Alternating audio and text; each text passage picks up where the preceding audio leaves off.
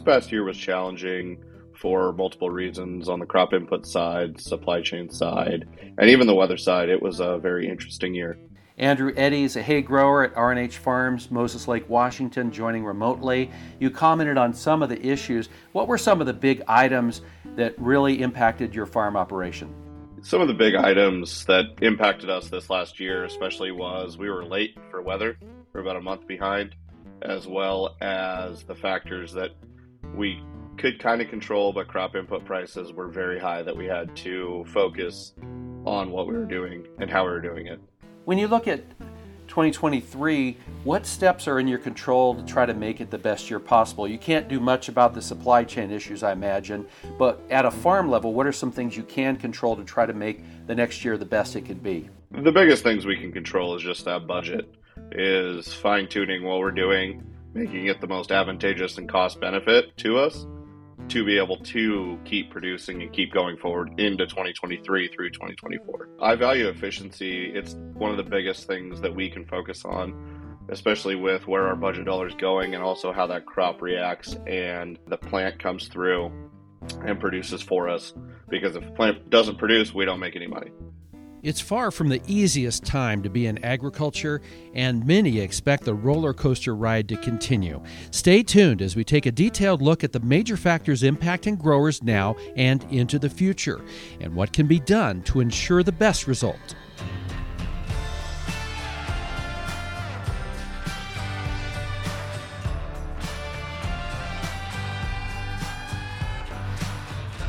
Welcome to Redox Grows, an in-depth look at key issues affecting agriculture. I'm your host, Jim Morris, with Redox Bionutrients in Burley, Idaho. A reminder that if you like this program, please leave us a review and encourage your friends to follow the podcast. From the farm through retail, this year featured a host of hurdles, including inflation, supply shortages, and so much more. Let's review, then look ahead to the new year.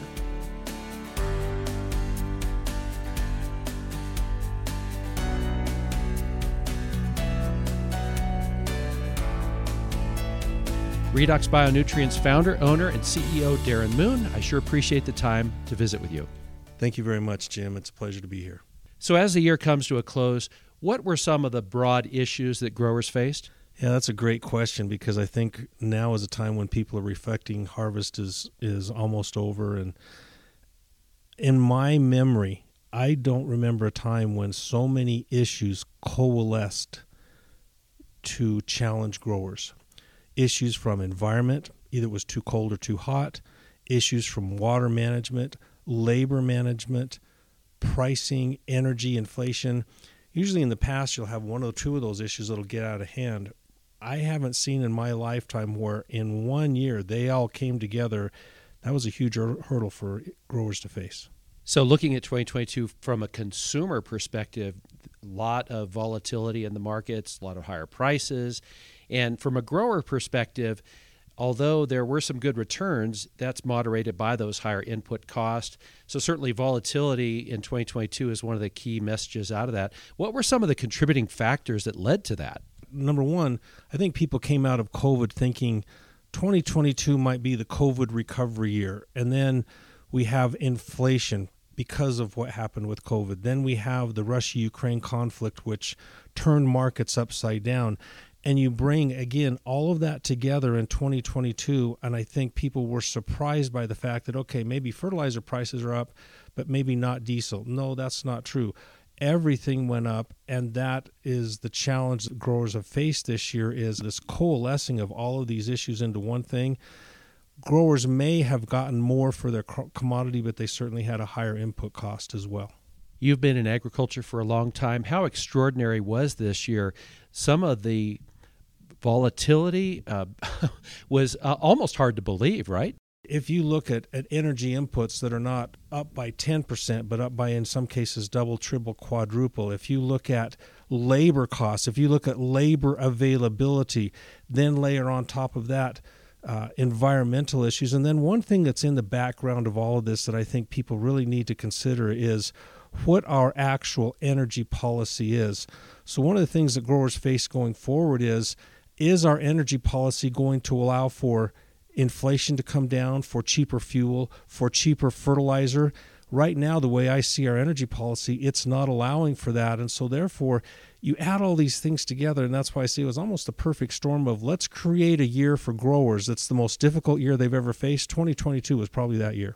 Just because we have a new year approaching, it does not mean the problems of the past year will be behind us. And I think the prevailing theory is that volatility and higher costs are here to stay for a while. What are your thoughts on what 2023 may look like from an agricultural perspective? So I think growers can look at right now what is happening, because in the supply chain, manufacturers are having to create supply issues right now. They're having to fill up inventory right now so that it is shippable by next year's growing season. And we still have high energy costs. We still have high input costs. I don't see a reduction for at least a couple of years simply because of supply chain issues. I don't think we can take into account or understand just how disruptive the Ukraine-Russia conflict is on fertilizer pricing, okay? And then, again, I go to our energy policy in this country. That is not also allowing for a reduction in energy and fertilizer costs as well. So I see this around for at least a couple more years. How do growers cope? I imagine you'll have a few different approaches. One will be trying to get more from less inputs, and perhaps others may try more efficient methods of farming. How do you see growers are going to handle this next year? Yeah, I think growers are going to have to look to change. I think they're going to have to look at their input costs, what they're actually using, and then look at those things that can be more effective in getting them their ROI and or more yield and quality. And I also believe that growers need to look at taking power back into their own hands. We use the term around Redox a lot, regenerative agriculture. We've been using that term a lot, and that is, how can I cycle? I've spent all these years building my soil. I've spent all these years putting all this fertilizer on. How can I regenerate that fertilizer and use it at a time when I need it most? What are those practices? What are those farming practices that I can do to regenerate those nutrients and perhaps reduce my input costs through soil health and soil biology? I don't want to throw too much hyperbole into this, but being in agriculture for decades myself, I'm wondering if we're maybe at an inflection point where if you maintain the status quo, it could be rather costly. What are your thoughts on that? I think agriculture has changed permanently. We use this term a lot in 2022 that COVID permanently changed the world. I don't think agriculture is immune to that. When you, again, look at world supply chain, so everybody's used to world pricing of oil. Well, there's world pricing of energy and there's world pricing of fertilizer. The world has changed. Supply chains have changed. Relationships between countries have changed. So therefore, I believe agriculture, input costs, I believe agriculture and the way it actually farms is at a permanent change right now, and those that are willing to adapt, they'll do just fine. Those that hold on to old technology are going to struggle. And the Redox fit in all of this. You have a lot of passion. Redox has great products. But more than that, agriculture, if it's successful, we all prosper in the end. How do you think Redox fits into this uncertainty that we see that will be on hand for quite a while? I think if you go back to the DNA of Redox, it was that we wanted to find better ways to grow crops, more nutritious and healthy crops. We've been surviving doing that at a time when the world wasn't in conflict, at a time when there wasn't all of these concerns, and yet we were doing that at those times when it wasn't the popular thing to do. Now that all these things have coalesced together and growers face change, Redox fits right in because we're not new to this game. We're not inventing as we go. We've been practicing this for 25 years, and we've actually honed our skills. We know what we're talking about, not just with our products, but with actual agronomic practices and principles. We can help train and teach growers how to make these changes and make it more comfortably. And some of the areas that Redox really excels in would be care for the soil, stronger roots, better abiotic stress defense, which is a hot topic of discussion these days, and nutrient efficiency. All farms benefit from that. I find it interesting that the U.S. is really productive in agriculture, yet I believe not a leader in adopting bionutrients in fields and orchards.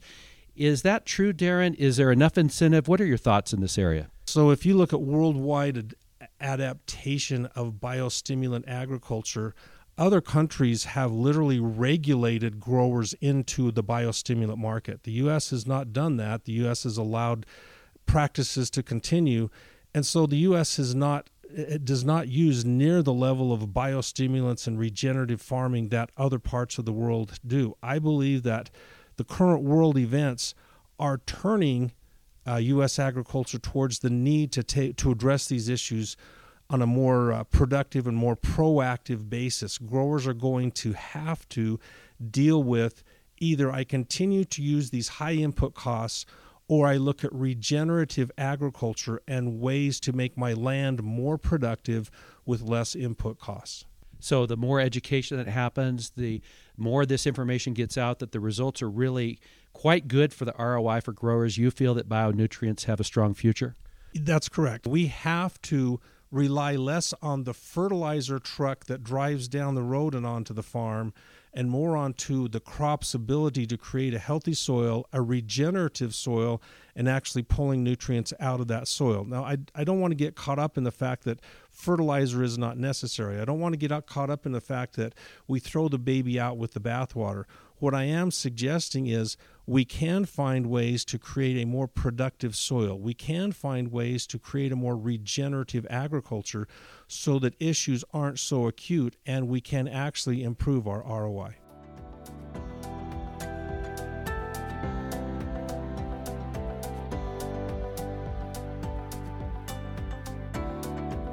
We will hear more from my conversation with Darren shortly, but I wanted to get additional perspective. I'm visiting with Redox President Colton Moon. Colton, you follow markets and trends constantly. We certainly want to be optimistic heading into 2023, but we also need to be realistic.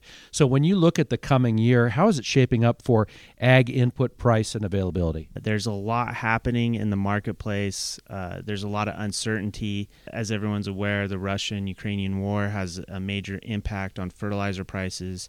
Russia and Belarus being one of the largest potash exporters in the world. China is also a major player, them being one of the largest phosphate exporters in the world. When they aren't exporting, it increases the demand on other exporters to fulfill supply in the marketplace.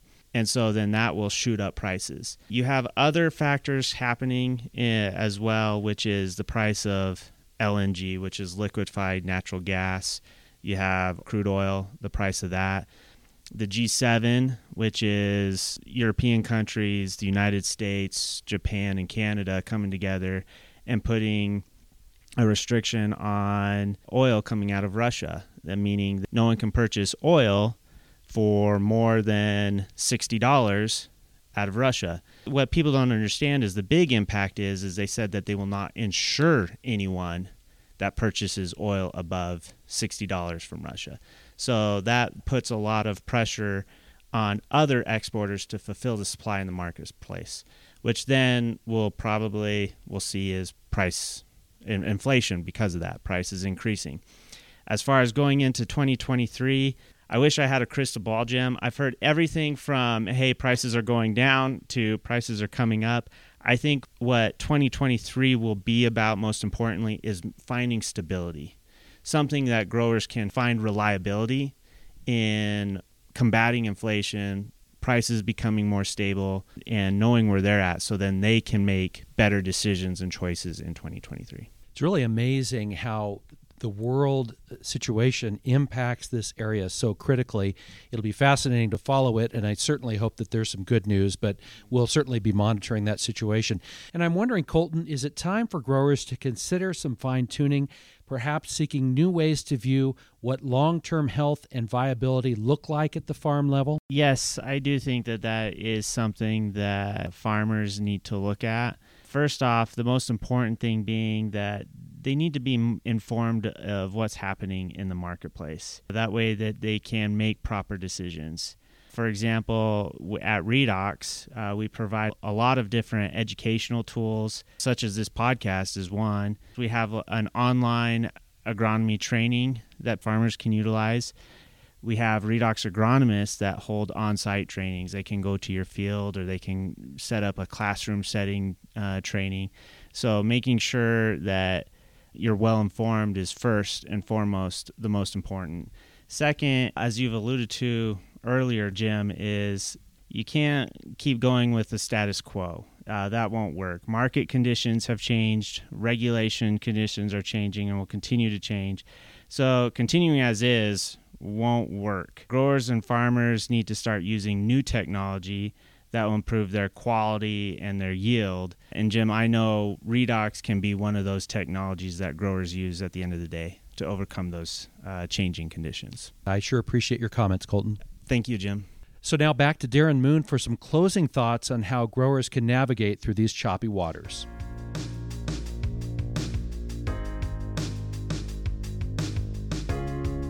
Agriculture is a very cyclical industry, and how can you compare this to the Redox growth? You've had ups and downs as well, correct? Correct. I think business and cycles, it all happens, and we're certainly not immune to that. And I think the way that you deal with that is you look to advancement. When the cycle becomes difficult, when economics or environmental issues become difficult, you have to adapt. And one of the things I believe about agriculture, it is the best industry at adapting to the hurdles that it faces.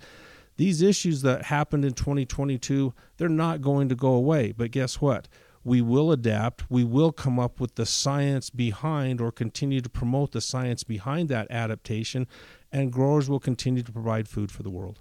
So you believe this is very recoverable for agriculture? Certainly farmers face a lot of challenges, and they are up to the task year in and year out. So this is a challenging time, but perseverance will win the day. There's no question in my mind about that. And I think a great frontier for growers is we have advanced in tractor technology. We've advanced in irrigation equipment technology. We've advanced in pesticide spray application technology. But our fertilizer technology is still, some growers are still using the same basic fertilizer technology that was present in the 70s and 80s. The way that we look at soil regeneration, the way that we look at how plants grow, the way that we look at how nutrients move in the soil and are actually utilized by plants, and how much actual nutrients need to be applied to the soil, that's how growers will adapt and change. It didn't take me long to figure out that you're a person who has urgency and passion in your life for this industry. What fuels all of that? First of all, I was born and raised on a farm in southern Idaho. I had to get up early in the morning, and while when I was little I didn't like that, I view that as a foundational opportunity for me, that it became part of my blood. It became part of my DNA. I love agriculture. I love being involved in people that are involved in agriculture because I find them to be so genuine and sincere. So my passion comes from, it's part of who I was raised and born to be, and I'm very proud of that fact that this isn't just a business for me. This isn't just an income stream for me. This is a way of life for me, is providing agriculture with inputs and opportunities that help regenerative agriculture, that help sustainable agriculture, and help us look to the future. Really appreciate your time, Darren. Thank you very much.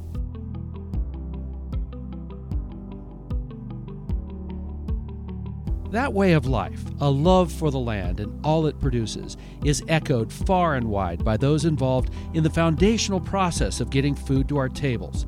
Grower Andrew Eddy sums it up well.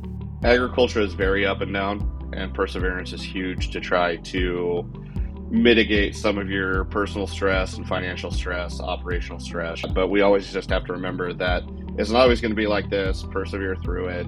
Make sure that you're doing things that are in the best benefit of not only yourself, but also your operation to try to keep going through and through.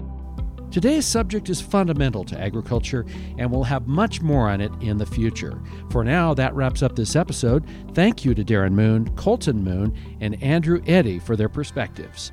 Thanks for listening.